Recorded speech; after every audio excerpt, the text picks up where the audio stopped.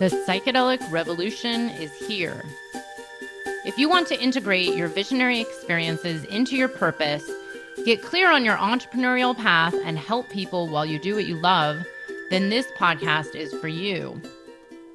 Welcome to The Psychedelic Entrepreneur, Medicine for These Times. I'm your host, Beth Weinstein. I'm a spiritual business coach, 3-time entrepreneur, and a lifelong student of psychedelics and sacred plant medicines. You carry your own unique medicine, and your medicine is what we need for these times. This podcast will help you to share your medicine so you can create transformation in the world. Listen in on conversations with psychedelic leaders, changemakers, and conscious entrepreneurs who are living proof that a better world is possible when you follow your heart and live in alignment with your soul. Hi, everyone. Welcome back. I am so happy to be reconnecting with an old friend and collaborator who I've worked with before, Michelle Hawk. Hi, Michelle. Thank you so much for being here. Hi. Thank you so much for having me. It's a pleasure to continue the conversation. So good to have you back. Yeah, I was on your podcast a few years ago. Getting into some controversy. I love it. It's my favorite. So hopefully we'll revisit it here in this conversation. Mm-hmm. But if you don't know Michelle, I'll tell you a little bit about her. Michelle Hawk began practicing shamanism in 2003. Her core lineages come from Hungarian and Celtic shamanism. A naturally gifted psychic and intuitive channel, Michelle's work with alchemy, shamanic energies, and multiple certifications as a master healer allow her to offer the deepest level of transformational work. She mentors and trains practitioners in ethical shamanism, alchemy, and the healing arts, and helps people master their intuitive gifts and magical birthright. She's also a host of the Shaman Sister Sessions podcast. Michelle, it was interesting before this. I said, I always ask, what's the path you were on or what you used to do? And you said, I didn't used to do anything. It was always this. I'm curious, in that case, let's hear about, growing up. Did you know at a very young age that you were a healer, that you were intuitive, and how did you actually come onto this path of shamanism and this kind of healing? Absolutely. Yeah, I was one of those magical alien children, as I think all children are to a certain extent. And fortunately, I grew up in an environment where my parents never told me that's bad or wrong. They just said, okay, that's nice. Or, well, what else is the dog saying? As I would be translating what the animals were saying or what the plants were saying around me, which, as we know, I was probably tuning in intuitively and connecting with the nature spirits. So when I was I think the first quote healing spells I was doing when I was probably about 11 or 12 years old. And it just made sense to me because I was seeking out stories and reading material and using my imagination around magic and around animism. And so looking at what, having the frame of reference that I do now, looking back at what I was really drawn to as a child was animistic practice and magical philosophy. So I was seeking out stories and mythology, like indigenous, Turtle Island indigenous people mythology, but then also global mythology of, the fairy people and the animal spirits and the nature spirits and communing with magic. So that was always very attractive to me as a child. And then in 2003, I was 15 or 16 years old, and I met some people who owned a clinic that they did Reiki at, and they said, we're having this shamanic journey workshop. You're invited to come. So I went to a shamanic journey workshop at, 15 years old, and it was like they were giving me a language to describe everything I already knew to be true. So I did this shamanic journey workshop, and it was so easy for me, and it was really effortless, and it made sense. And it was almost like for every one thing they told me, I remembered 10 more things. And it was the context and the vocabulary for the worldview that I already had. So I dove in and I kept studying, I kept practicing. I took many workshops with many different teachers. I eventually met the teacher that I have been working with on and off since 2009, who is she's my core teacher, and that lineage comes from Hungary. And then my other core lineage is from Celtic shamanism. But I've had many teachers over the years, many Turtle Island indigenous teachers from different nations. And, as we know, shamanism has kind of this pop culture association as being unique to Native Americans, and we know it's not.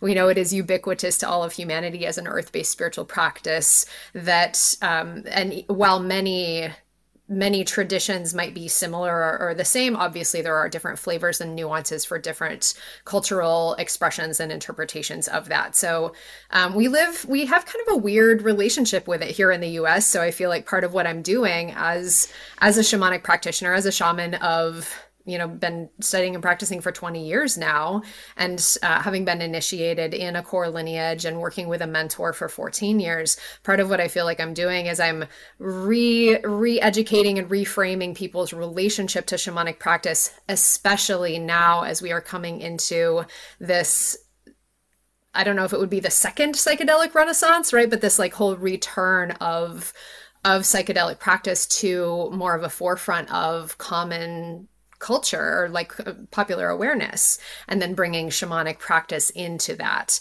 and kind of rewriting a lot of what people think it is, and helping people relate to it in an ethical and integrous way, because there's so much of shamanic practice that we see in the world that is not in integrity and that is extractive and appropriative and causes a lot of harm. It's very exciting. Yeah, no, this is it's exciting to be alive at this time and to be able to dive into this. Because I want to ask you some practical questions about, having this as a business and being a healer.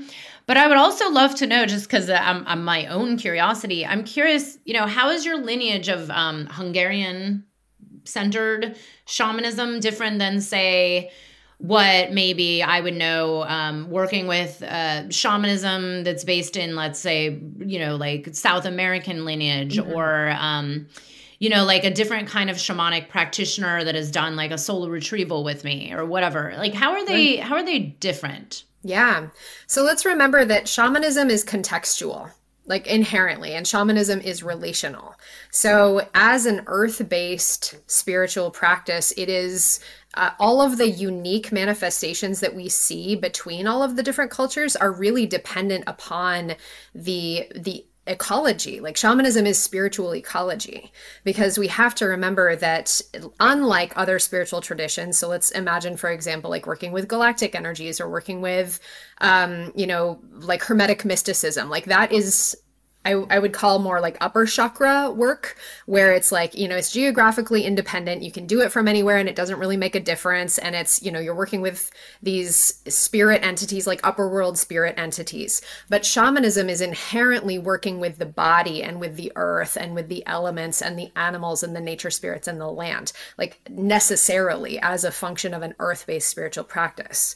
So the cosmology of, for example, like a, South American lineage where, we see very commonly calling upon the condor or calling upon, the particular mountains or the particular plants local to that area, it would be completely different in another part of the world where they're working with, say, for example, like the reindeer people, like the Sami people, right? Where there is also a very strong shamanic tradition.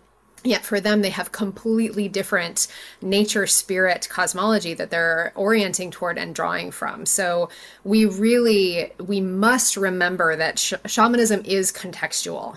And that's part of where I see, again, going back into like ethical shamanic practice and what it means to be in integrity in our practice. Part of that is knowing that some practices are similar or the same across the board. Like you mentioned, soul retrieval, that is, I would consider a sort of a pan-culturally present shamanic practice that I have seen in many different lineages, or working with, for example, like fire spirits, right? Like, fire is a very strong element across cultures in shamanic practice. And yet working with the local plants, like ayahuasca, for example, is really unique to tribes in the Amazon.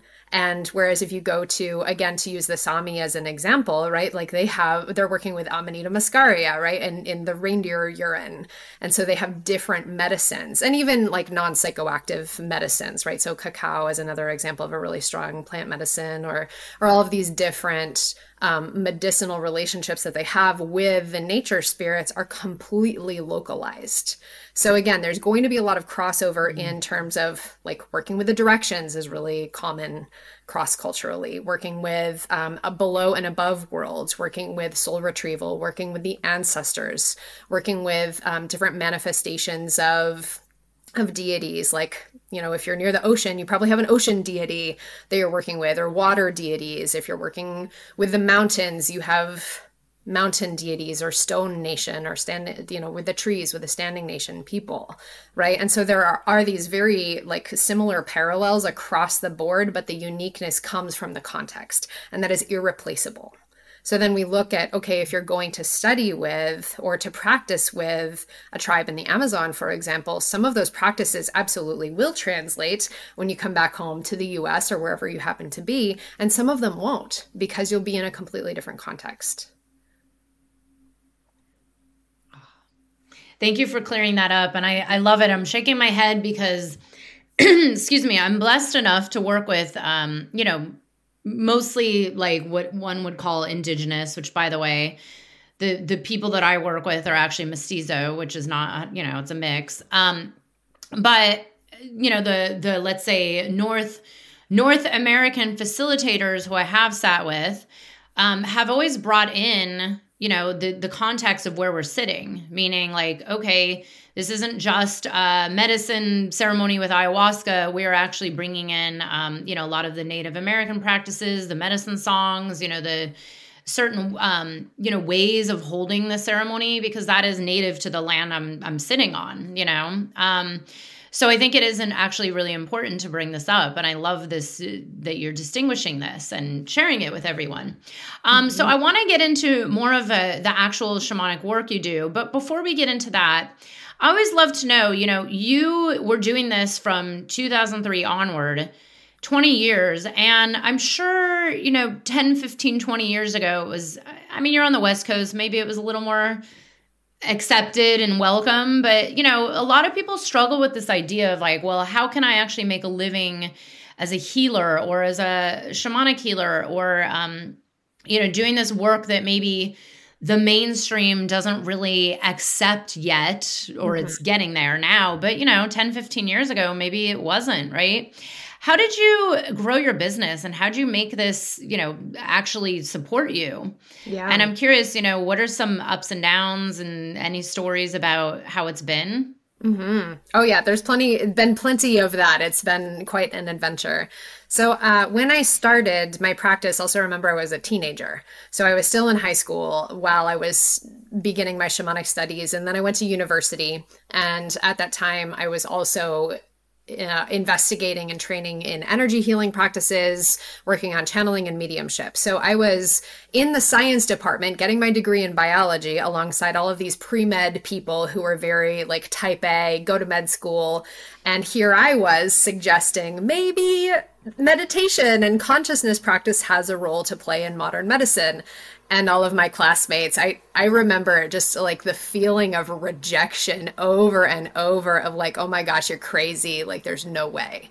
And, and my degree in animal physiology and behavior, I was looking at doing some research on, I think the first project I suggested was around like the effect of meditation or consciousness practice on the growth of plants. And which, seems like a very easy to measure thing. Like in my mind, that's like, oh, a very straightforward practice. And yet that was rejected as being unquantifiable at the time.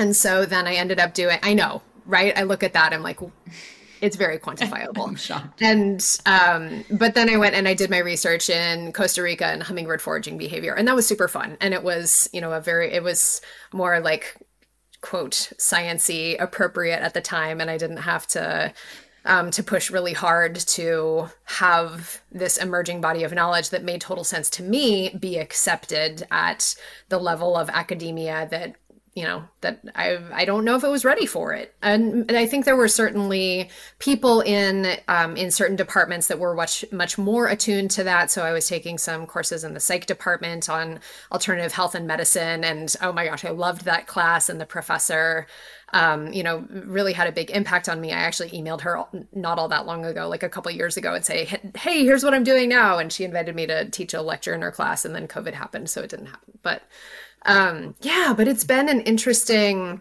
throughout my entire life, especially in the early years, being in high school and being in university and being really shunned for these practices that I was speaking about and trying to bring into the conversation.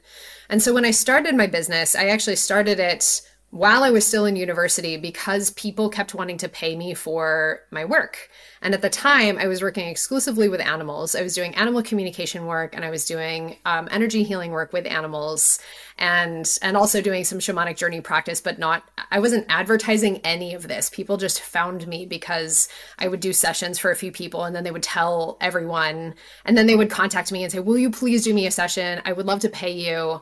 So I started my business as sort of a like, okay, fine, like, sure, I will take your money to do this thing. And then I went and lived in Spain for a while, and people kept reaching out to me over Skype. Will you please do this session with me over Skype? And will you please work on my dog, or my horse is sick, or I'm wondering if my cat needs help with end of life. Will you please help me? And so I did. And then I came back to the US and people kept asking. And so I was like, all right, I guess what happens if I put some attention on this? And what happens if I lean into this? And so I pursued that, and I started teaching Reiki, and I started expanding my work with humans as well, because enough people were saying, well, you're doing this healing work with my dog. Can you do a healing session for me? So I honestly, every single thing that I was resistant to was what people were asking me for. I was like, oh, fine, I'll work with people. And then, but I don't want to teach. Ugh, fine, enough people are asking me to teach them, so I'll do that. Ugh, fine, I'll teach shamanism. Like I wasn't actually interested in doing any of this for other people at first. It just kept being asked of me over and over and over and over. So that is how I got into doing this as my business, is people just kept asking and asking and asking until finally I realized that all of these resistance points that I had were exactly where I was being called and invited to deepen and to commit and to serve. So eventually I don't remember exactly when that surrender really happened. I just decided, okay, I'm in. You keep asking me, and obviously the invitation is here, and people keep pulling this out of me, so I will let it go and I will say yes to this, and it will be the thing. These are my favorite stories. It's a lot like mine too, where it was like, what? Yeah. Is this even a thing? People pay for this? And really just saying yes to that call, which, I'm sure you would agree at some point that it's this soul's path that sometimes we're in our own way. I said no to multiple things until it was kind of like, oh, maybe this just keeps coming to me because of something else that I don't even see. Yep. And I really now I'm sure you as well. I'm always on this path of like, I don't know what's next. I mean, who knows? It's because the pull never ends. I don't believe that we're just like, stop and that's it. There's no more expansion. Yeah. So I love hearing these kind of stories because there's so many people listening that I know feel that. And then, the logical ego mind gets in the way. That's like, but how do I make money? Or how am I going to survive? Or, how is this even possible? But that's why there's support out there, including people like us. Exactly. And I mean, honestly, like there's a little bit of that too. And that's always going to be there. But I think that's the part that one of the biggest learning curves that I have had is to really lean into and embrace the uncertainty, because this work exists beyond me. This work has a life force and a life path and purpose all its own. And I am here as a student and a steward of this work. And so just recently, you were asking me about the ups and downs in this practice and about that trust. The most recent growth edge is that my work asked me kind of at the end of last year, beginning of this year, to take a break from my alchemy course that I developed. That's my year-long intensive apprenticeship training program that I love, that is very thorough, and I have all the materials worked out for, and I've run it several times, and I have multiple apprentices graduated from this course. Like it's set and it's good. So from the quote typical business perspective, it actually doesn't make any sense for me to step away from this. But the calling is so strong of shamanism needs to be front and center for right now. So you need to take a break from I Am Alchemy. It needs a rest, and it'll be there whenever you're ready. I know it's there. It's ready for whenever I am supposed to come back to it. But right now, shamanic practice is asking so strongly, and I'm like getting hot as I'm talking about this. It's like burning me up that it needs to be front and center for the purpose of where we are at collectively in our emergent consciousness right now, and in returning to earth-based practices and ethical practices based in animistic consciousness, front and center. So that is what, and yeah, I have chills right now. So it's good when you're like sweating and shaking, and it's like, this is the thing that is being asked of me. And how could I say no when it's that clear? Of course I say yes. Exactly. Yeah. I'm so glad you brought this up. So many of my clients are going through this right now, and including me, and it's like, I've always, thank God, just been so attuned to those messages. Sometimes they take a while to answer, or like, what? But then it's like, the more they happen, the more you can just say, oh, okay, there's something else coming through. There's something else that is being asked. And if you're really, truly on this path of being in service, you put aside the ego that's uncertain, because really, what is certain these days? I mean, what was ever certain? There's nothing that's certain. And yeah, I have a lot of clients going through this where it's, I mean, quite literally, in the last couple of years, like therapists that are like, I am not even called to do therapy anymore. It's like something bigger, something more of service. So this is a natural part of entrepreneurship. And I just want to point it out. It's so important to listen, because as you say, it's always something bigger that wants to be birthed for the greater good of all, including ourselves. So let's talk about this ethical shamanism. I don't think I've heard anybody mention that before. And I'm curious, what does this mean? I mean, obviously, I definitely know about unethical things that have happened, and not just the shamanic healing realm, the psychedelic realm, but honestly, all aspects of healing and coaching, and honestly, like all of humanity. There's a lot of questionable ethics, and I think there's a lot of sides to it as well, as like this idea that, okay, well, all humans have shadows. Let's get that straight, like from day one. And then how do we talk about ethics? But I'm curious, is that what ethical shamanism is? And what is this message you have around it? I'm curious. Yeah, thank you. First of all, this is huge territory, and we're barely going to scratch the surface a little bit here.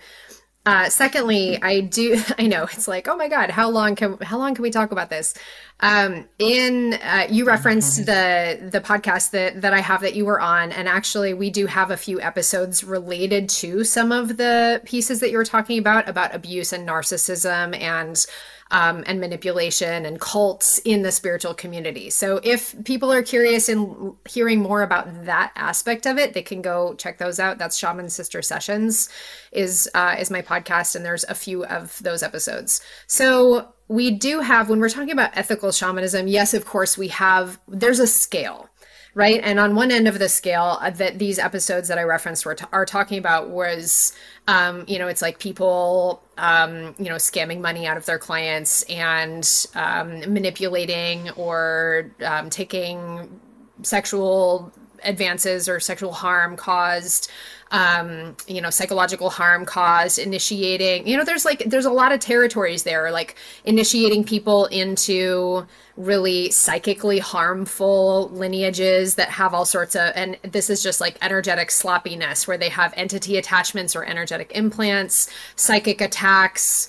Again, there's huge territory on the spectrum of how people can be out of integrity in their practice, right? And again, some of it comes from deliberate intention to cause harm. Some of it comes from maliciousness. Some of it comes from just being sloppy. So there is that kind of end of the spectrum.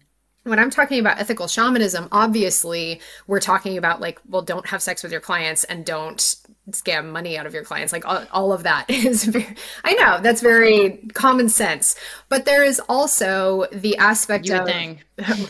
one would think, one would hope, and we do also just we just released an episode on how to recover from practitioner abuse, because actually, as a result of one of the previous episodes that we recorded, I had so many people reaching out to me saying, "I've been in a situation like what you described. Will you please help me?" I was like, "Oh my God." I'm so glad that we put this out, and also I'm just horrified that this is a thing. So then we recorded a follow-up of how to recover from practitioner abuse. So if you have been in that situation, you speaking to all of you listening right now, or if you know anyone who has, then we do have some resources specifically about that. But when I'm referring to ethical shamanism, a lot of what I'm talking about is like, let's be real. The vast majority of practitioners are not out to cause harm. They're not out to take advantage of people. That, it's a few bad apples who are, tainting the waters, right? But most people, if they're out of integrity in their practice, it's because they don't know any better. And it's because they don't actually have the foundation for what it means to be ethical and integrous in their shamanic practice. When we started the episode and you asked me just about my shamanic practice, or we talked about the like what's different, for example, between Hungarian shamanism and Amazonian shamanism, right? I was talking about shamanism is contextual, and a lot of people don't know that that's a thing, right? A lot of people imagine you go to a medicine circle, you go to an ayahuasca circle that is led by a particular group of people that has their own medicine songs, that has their own prayers, that has their own deities. Most of the shamanic traditions that you might participate in as someone who's going to pay to either be a part of a ceremony, and we're talking like, in this case, I'm using specifically the example of medicine work since that's really emergent in our conversation, right? So if you're paying to go to an ayahuasca ceremony, they're not actually explaining anything to you. You go, you show up, you participate, you observe, you might sing along, and then you go home. They're not actually teaching you. And so then it is really inappropriate to be saying, okay, now I've been to a ceremony or I've been to a handful of ceremonies, and so I'm going to do these practices, right? Because either I think that that's the way that it's supposed to be done because that's the only exposure I've had, or because I'm modeling after what these other people are doing. But like people don't even know what they mean, honestly. Like if you, generally speaking, we live in this weird convergence of, and I'm speaking myself as a white person, obviously, if you're on video, who is trained in many different practices of shamanic practice. My primary lineages are European, but I do have a lot of training from Turtle Island indigenous people and non-white practitioners. But I live in the US, and so looking at my context is I am a white person of middle class privilege, upbringing, and education. And the resources that I have access to put me in this unique position of being Western educated, living in, having access to the internet, having access and kind of the cultural conditioning around open source knowledge and being able to find out things and being able to read WikiHow articles on whatever I want. And having this in the West, we have this weird entitlement to knowledge. And if you look at most other cultures, and especially the cultures that we're learning these practices from, is completely different. Like the relationship to tradition and knowledge and secrecy and privacy and non-cognitive explanation is completely different. So you can go to ceremony and really like inherently the irony that we're even talking about shamanic practice on the internet over video is inherently ironic. Like we do have to acknowledge that. Like this is weird and it is out of context, right? Like ideally we would be sitting together out in nature in person, drinking some tea and listening to the birds and feeling the dirt on our feet, right? Like that is how we are meant to engage with these teachings. So if you go to a ceremony, they're not going to explain it to you because that's not the tradition. It's you show up and you shut up and you observe and you learn that way. No one will ever explain it to you. You just learn by being there. And that is how wisdom traditions have been largely passed down through these wisdom keeper lineages. Even in my lineage, like my lineage that it comes from Europe, like it is the same thing of like, they're not actually telling you these things so much as you just show up over and over and over, and you observe and you be quiet and you listen and you do it again and again and again. And you learn by this osmotic, intuitive integration rather than the Western model of you sit there and someone explains it to you exactly, and you get this step-by-step instructions of here's a checklist on how to run an ayahuasca ceremony, and here's the timing, here's the time schedule of when to do this and when to invoke these deities, and here's the exact words that you have to say. That does not exist. That's not a thing. And so then for people who don't have that context and that understanding and that the ability to listen, then they go into ceremony and we're applying the Western colonizer, individualist, entitled mindset that all of us are conditioned with. This is a function of the system that we live in, of a system of oppression that is built on these foundations. We're applying that mindset to a completely different context, and taking this tradition and filtering it through the modern Western colonizer mindset, and then regurgitating it out into that system, the system of oppression that we are conditioned and cultured in, that then says, oh, I've sat X number of ayahuasca ceremonies, that must mean I'm qualified to serve. Absolutely not, right? Absolutely not. Or I've been to X number of shamanic journey workshops. That must mean like I've done it a few times, I can walk someone else through how to journey for their animal guide. There's a lot. And now I'm like getting really hot again for different reasons. I'm like, just irritated by the system that we live in, obviously. And there's this weird permission for that because that is part of the system that we live in. And because the cultural conditioning that we all have is about, if I pay for that knowledge, it belongs to me. Imagine if you go to university, you are paying for a degree, and you get a piece of paper with your name on it that says you are qualified to do XYZ, right? And so then we live in this society that says that's okay. Oh, you go take a class, that means you know how to do it. But then that doesn't work when we apply it to these mystery traditions and these lineage traditions that are rich and nuanced and exist completely outside of the cultural conditioning that we have. That's just a start about ethical shamanism. I am so glad you brought this. Yeah, no, this is totally, and it's so funny. I just asked someone about this on last week's podcast, who has been serving medicine for 25 years and was very much initiated in through the actual calling from the plants, and was told and actually denied it for a while. I mean, this is the path of the people that I sit with.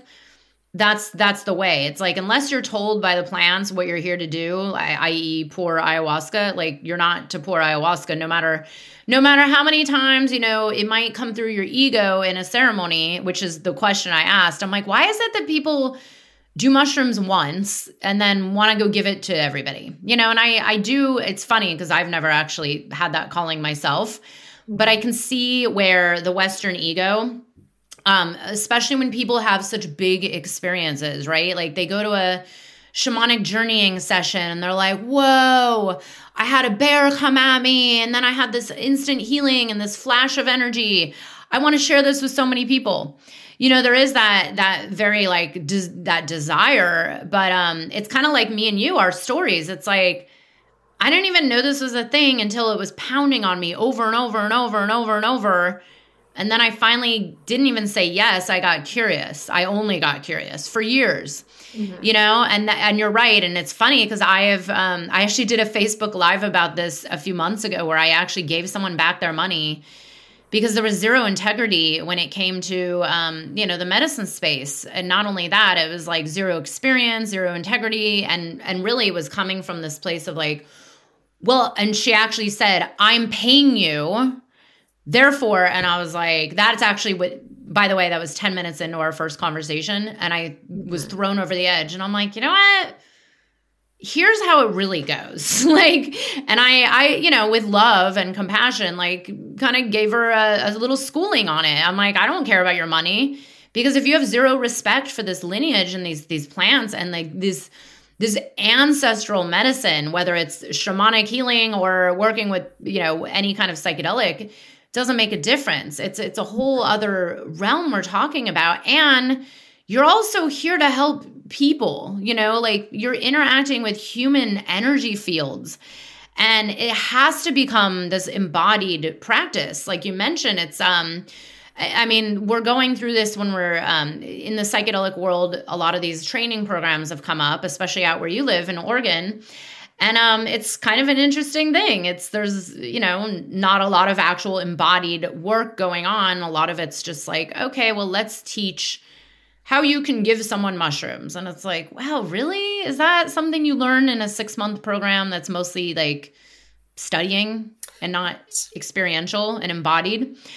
So we'll see. I keep saying, I'm like, not my way. We'll see. Oh, absolutely. I mean, I have so many reservations about this, but then also looking at like, what are the person's energetic qualifications in terms of the ability to regulate and attune to their own system.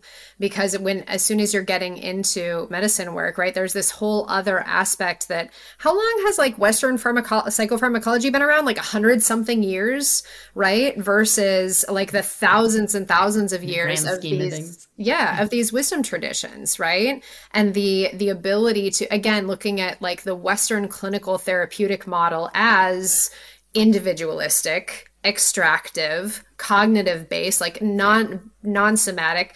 I just learned, I think it was in the 70s or 80s, like before the 70s or 80s, it was considered unnecessary to talk about emotions in psychotherapy.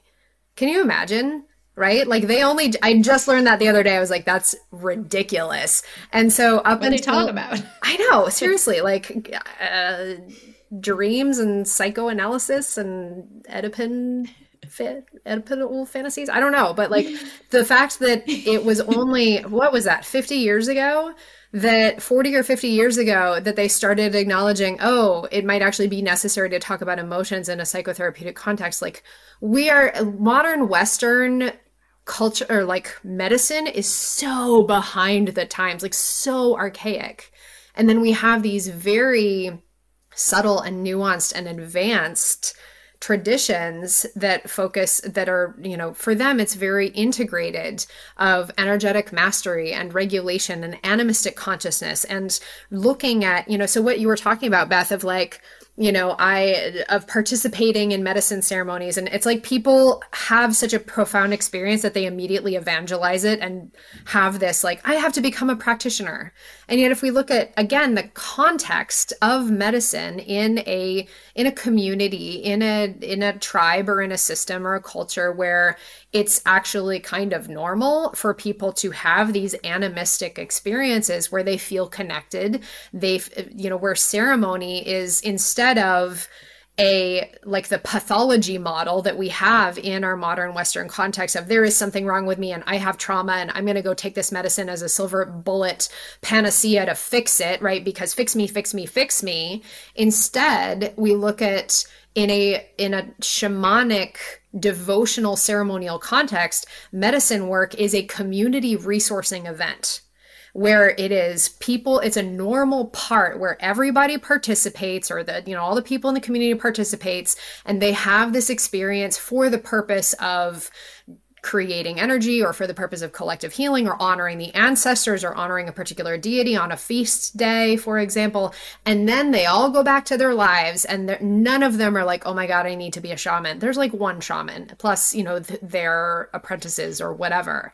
And they're the person or the people who are facilitating the event, and they have the guides who are supporting, and the community is showing up for the purpose of devotion, to participate, because it is a normal and culturally accepted context that they live in, where we as our community are showing up to pray together, to have this experience together, and it's integrated, it's part of the culture. And so I think for, to to look at, well, why do people feel this? Oh my gosh, I had such a meaningful experience. That means I have to be a shaman. I have to be a practitioner. I have to go study for it. And I think it's because we're missing the context. So people finally receive something that they're so hungry for. They receive that connection. They receive that belonging and the feeling of like almost getting out of the center of their own consciousness and letting themselves dissolve into the collective and feeling what it's like to have this animistic worldview where everything is alive and life begets life and life loves you, and feeling how much life loves you and wanting to have access to that and in a deeper way and wanting to support other people to have access to that. I get it. I get the appeal. But not everyone who does medicine work needs to serve it. Not everyone who does a shamanic workshop needs to be a shaman. It can just be for you. It can just be for your practice. And then you integrating it and being that every day and supporting other people in your life just through the radiance of your own being and your own connection. We are the medicine for the world. We in our beingness are the medicine. And that can be enough.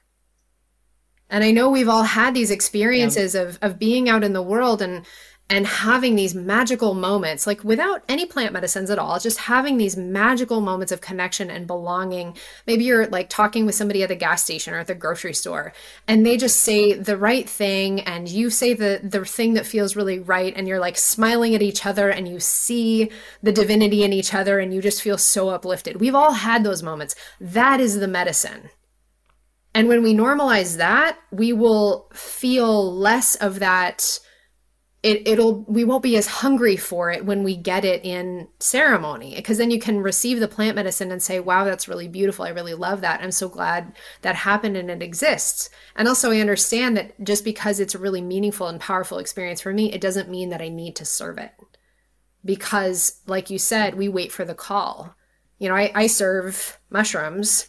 That was another thing that I was really resistant to for a very long time, but they kept asking and asking and asking and asking. So it is through the repeated invitation of this plant medicine. That is the only medicine that I serve currently. And that will be the only medicine that I serve until or if I get an invitation from another medicine. And if I ever stop receiving that permission and invitation from the mushrooms, I will stop serving them. But if it is asked of me after years of hemming and hawing and deliberating, I did finally say yes to that. Yeah. Yeah, no, you bring up such a good point. It's funny because I've had this conversation a bunch in the last few weeks around, what is at the deeper, what's the deeper layers underneath this desire to want to give back. And like you mentioned, when you're in this medicine space, your worldview shifts for many people, not for everybody, meaning some people already come in there with that worldview, and that's great. But then, maybe you're experiencing this level of connection or this deeper meaning or understanding or the healing that you want to then see for everybody on planet Earth. Like you said, the evangelistic, right? Like, I want to tell everybody, I want to give it to everybody. I need to bring all my friends here. And there is some aspect of that, like, hey, great, like share your stories, share your light, like you said, run into someone at the grocery store and smile. And that is you changing the world. That is you transforming. But I think at the deeper root of what I've seen over the years of what's underneath that desire to then just go give everybody mushrooms is, where is there actually this disconnection in your overall life on a consistent basis that's giving you that feeling of not having meaning, of not having a purpose? I hear this one a lot. It's like, I want to find my purpose. What is the purpose? Especially the last few years. I think a lot of people are questioning, why am I here during this crazy time in history? And I think there is this, especially, just here in the Western, in the US, there is this deeper sense of not having meaning in lives. And I think, at the root of what's underneath, like the ego part that wants to then go heal everybody or serve mushrooms or whatever it is, there's actually something beneath that, which is like, well, let's look at this disconnection from yourself, from source and earth, that is maybe the underlying foundational piece that's missing. And I'm curious, you would probably agree with me on some level. And I'm sure you see this in your clients around like people craving meaning and purpose and fulfillment. What do you think is at the root here, and like what's causing this? Like what, because I believe we're seeing it everywhere on earth right now. Absolutely. I feel like inherently the quest for purpose is like an externally motivated question, right? Because it's like, if we're looking at, well, what is my purpose? It's almost like transposing on top of that. It's almost like we're asking, what is my justification, the justification for my life? What is the reason that I deserve to be here? Rather than because when we think about what's the opposite of that, right? The opposite of that is presence. The opposite of that is actually being awake in our own lives and being really alive, like, really deeply alive. And when I say that, I mean like aware and connected and resourced and attuning to the animistic worldview, where we're celebrating and feeling the resonance of that aliveness in our bodies and in the animals and in the air and in the land and the trees, right? Because when we feel that connection, we don't ask, well, what is my purpose? When we feel that connection and we're actually awake in our own lives, that's when, again, like we hear, when we're listening closely, we hear the invitations from spirit and from the world. When we have the voices in our mind quiet enough, when we are attuned enough to the subtle fluctuations of energy, we can perceive where is energy asking to flow. And how can I, as a collaborator, understanding like, let me also contextualize. When I say I'm a shaman, I don't mean that I am doing the healing. I don't mean that I am having any special role other than knowing perhaps a few more things than the person does that I'm talking with, right? But it is, again, a contextual relational practice of collaboration.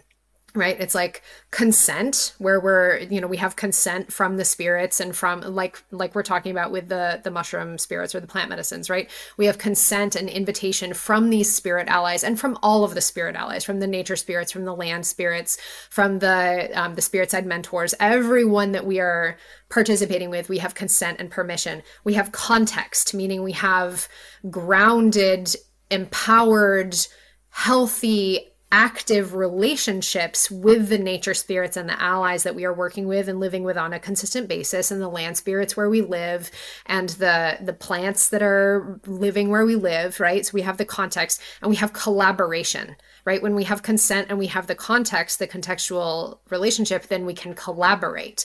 And that, as a practitioner, is what I'm doing, is I'm collaborating with all of these forces, these animistic forces that are external to me, that are consciousness in and of themselves, that have their own purpose, their own way of being. And their purpose, it's not a justification for their being. The purpose, imagine the purpose of a flower is not to justify its beingness there. It is simply to live its life. That is its purpose. And so when we're listening and bringing all of these purposes together, the purpose is just to live. It is just to be. But the only way that we can actually do that is when we are attuned and awake and present and can actually feel our own aliveness and feel the aliveness in all things. And as soon as we start to feel that, that question goes away. Right? Because then it's no longer, what do I need to do externally of myself to justify my being on this planet? Instead, it's, how am I listening to the invitations for collaboration with how aliveness wants to flow through me as a vessel to express itself in the world? How does the one mind of creation want to move through me as one part of this infinite constellation of dance of creation to express itself? How does consciousness seek to know itself through me? And that is purpose, not what is the checklist that I need to fulfill to justify my existence on this planet. Exactly.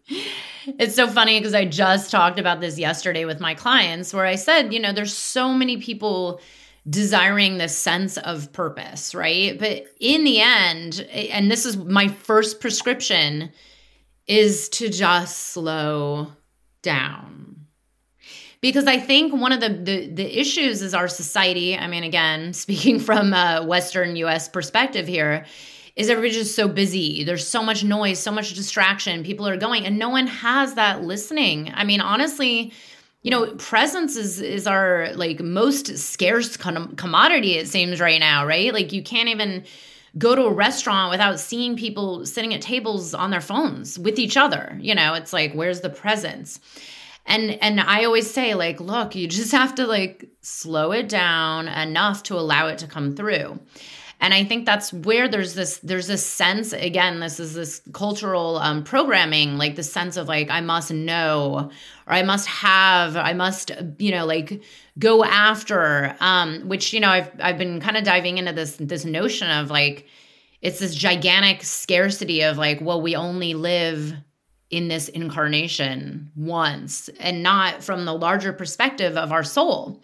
Yeah. And really, like, I think when people start living from the soul-based perspective of like, well, there is no scarcity. We have all the eternal time, quote unquote, in the world. Mm-hmm. And really it is about that presence and aliveness. And it's so interesting because, and you also mentioned this earlier, there's so many people turning to, let's say, medicines or psychedelics, different kinds of medicine work, looking for that quick fix, that magic bullet that will just tell them.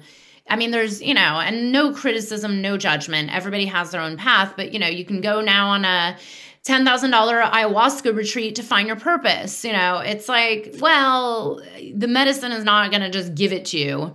I mean, if it does, how much of this is our ego and how much of it is truth? And that's, like, again, it still takes that same quieting down and listening. And it's been kind of, I find it amusing and fascinating because I pray that, it's going to be kind of this messy, bumpy ride for people to just, for humanity to get to the path of least resistance, which is just to be, like you said, like being, I actually use that a lot. The rose. Like the rose is not blooming, feeling like she's not doing enough, or she's missing a petal, so now she's not good enough. And now she can't go after her dreams because she's smaller than the rest of the roses, Mm-hmm.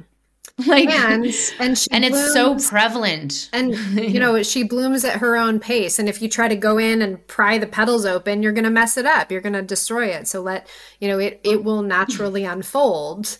And allow it to unfold and allow yourself that same generosity and curiosity. Yeah.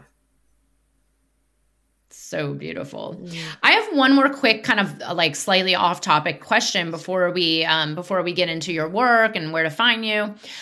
But this is something that's been kind of coming through me lately. And I've talked to other people about it, about this notion of all of us alive right now. I mean, I think there's a desire to want to help, right? Like people are having their spiritual awakenings. People are, coming into themselves and having these very profound experiences, whether with or without medicines. Maybe it's just through meditation. Maybe it's just, the energies of today.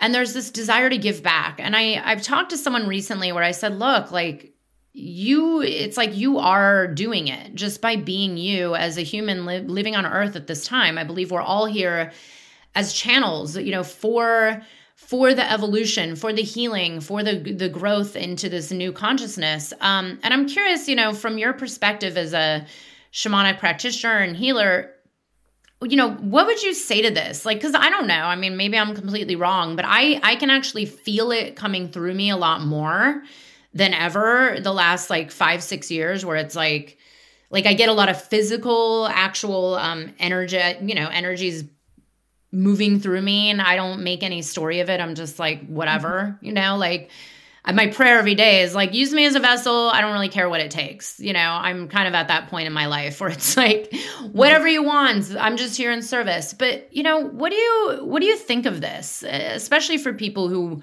want to help out and want to make a difference? Mm-hmm. What do I think about how people can give back and allow themselves to serve? Yeah, or like this notion, Or this notion of just being, like we're all on some level like vessels for healing or vessels for transformation or vessels, Yeah. For birthing the new earth or whatever is happening on earth, like, do you believe that? Is that true, do you think? Oh, Or absolutely. Yeah. I definitely think that, there is no one correct way to serve, just because, again, if we look at removing the question of, well, what is my purpose, right? Because, well, when we be, then that sort of presupposes the question of purpose because we're being, right? So then the same question we can look at that through the lens of, well, when we are being, we are serving through our beingness, because let's look at what that does. Is like when we are allowing ourselves to be, like to truly be, to be alive, to be awake in our lives, what we're doing is we are adopting, I'm going to impose some technical language upon this mystical concept here for a moment. We are adopting animistic worldview because through our own aliveness we are connecting to the aliveness in all things. And when we have animistic worldview, we are inherently also adopting the and cultivating the qualities of empathy and compassion, because, well, if I am alive and all things are alive, then I can feel the aliveness in all things, so I want to support the aliveness in all things because I am connected to that. So by looking at I think even when when you and I were talking about, well, what are we going to talk about on this episode? I said something about like the words that keep coming up whenever my guides are talking to me are ethical shamanism and animism, right? So animism is really that way of how do we participate? We participate by the aliveness in ourselves and in all things. And then from that, our natural inclination is going to be to support that, because we feel it. So from listening, and being really present, and then also allowing, like, however that happens in your zone of genius.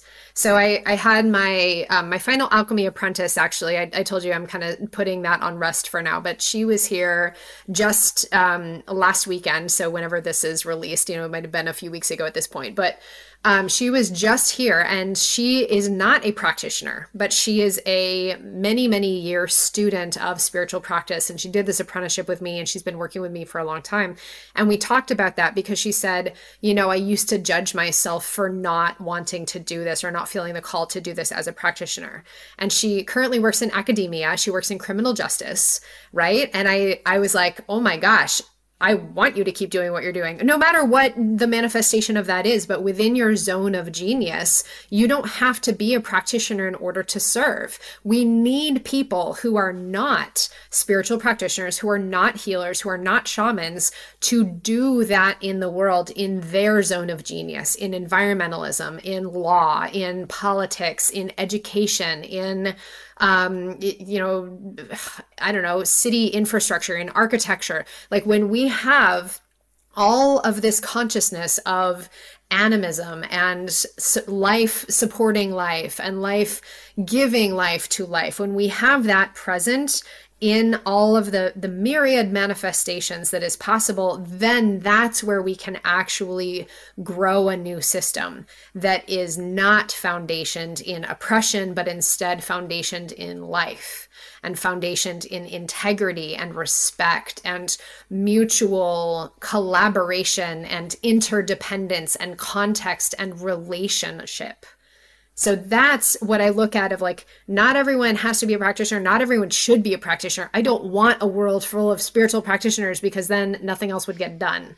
And it becomes this weird, I also look at, we can say the same thing about spiritual practices that people talk about with like engineers, for example, where people who are engineers have a very specific type of brain that makes them really great at engineering. And if they keep just hanging out with other engineers, eventually that gets narrower and narrower and narrower because they're going really deeply in this one vein. So the things that they're developing, are they actually relevant to the rest of the context, to the 99 other % of people who are not engineers? Right? Same with spiritual practitioners. If spiritual practitioners only come together and only hang out and talk with other spiritual practitioners, we keep going deeper and deeper and deeper into the realms of consciousness and lose sight of what is actually useful in the rest of the world. So I think it is very, very important of like, you know, for people who are not practitioners, of draw from this well and learn your practices and cultivate your energy and learn how to regulate your field and learn your energetic responsibility so that you can, regulate your psychic centers and have protection and stay grounded in your body and regulate your nervous system, etc. And go out in the world and be that and infuse everything else that you're doing with that. And then also a reminder for those of us who are practitioners to not lose touch with the rest of what it means to actually be a human in the world and not go all, whitewashing, spiritual bypassing, light and love this shit. Like, don't forget why we're here. Because if we forget what we're here to serve and who we're here to help, we're just going to become completely useless as we're off like navel gazing into how great we are at being conscious people. And that is ultimately not why we're here. We're here to serve. We're here to participate. We're here to heal. We're here to uplift and inspire and educate and support everyone in this emergent consciousness. It's so good. Oh, I could talk for 30 more minutes about what you just said, because that's actually how I accidentally fell into this work that I'm doing now, where I just saw people going and drinking ayahuasca over and over and over and over, and then not actually making any changes and not actually integrating it and not taking any actions in their life to bring the medicine back to, quote, reality here on planet Earth. And that's what a lot of people forget, especially people whose patterning might be like, well, I'm just in the spiritual clouds. I'm in 5D. I don't even want to be associated on Earth. But, you're here embodied on Earth, whether you like it or not. And I do believe we're here for a reason. And it's like, well, what's the use of all of this if it's just a gigantic spiritual bypass, which, by the way, happens a lot in the medicine space, which is a whole other episode. And it's true. It's like, well, the whole point of any of this, the medicine, the healing work, it's like we have to remember we are here incarnated on Earth for that reason, to bring it back into the day-to-day. So yeah, it's not just about go take mushrooms every weekend or drink ayahuasca every other week and things will be okay. It's like, no, there's actual work to do and showing up. So I'm glad you mentioned it. That was great. Well, Michelle, let's hear about what you have going on in the next, 6 to 12 months this year. What's on the radar, and where can people find you, and how can people work with you? Thank you. Yeah. So the shamanic practice is asking for center stage.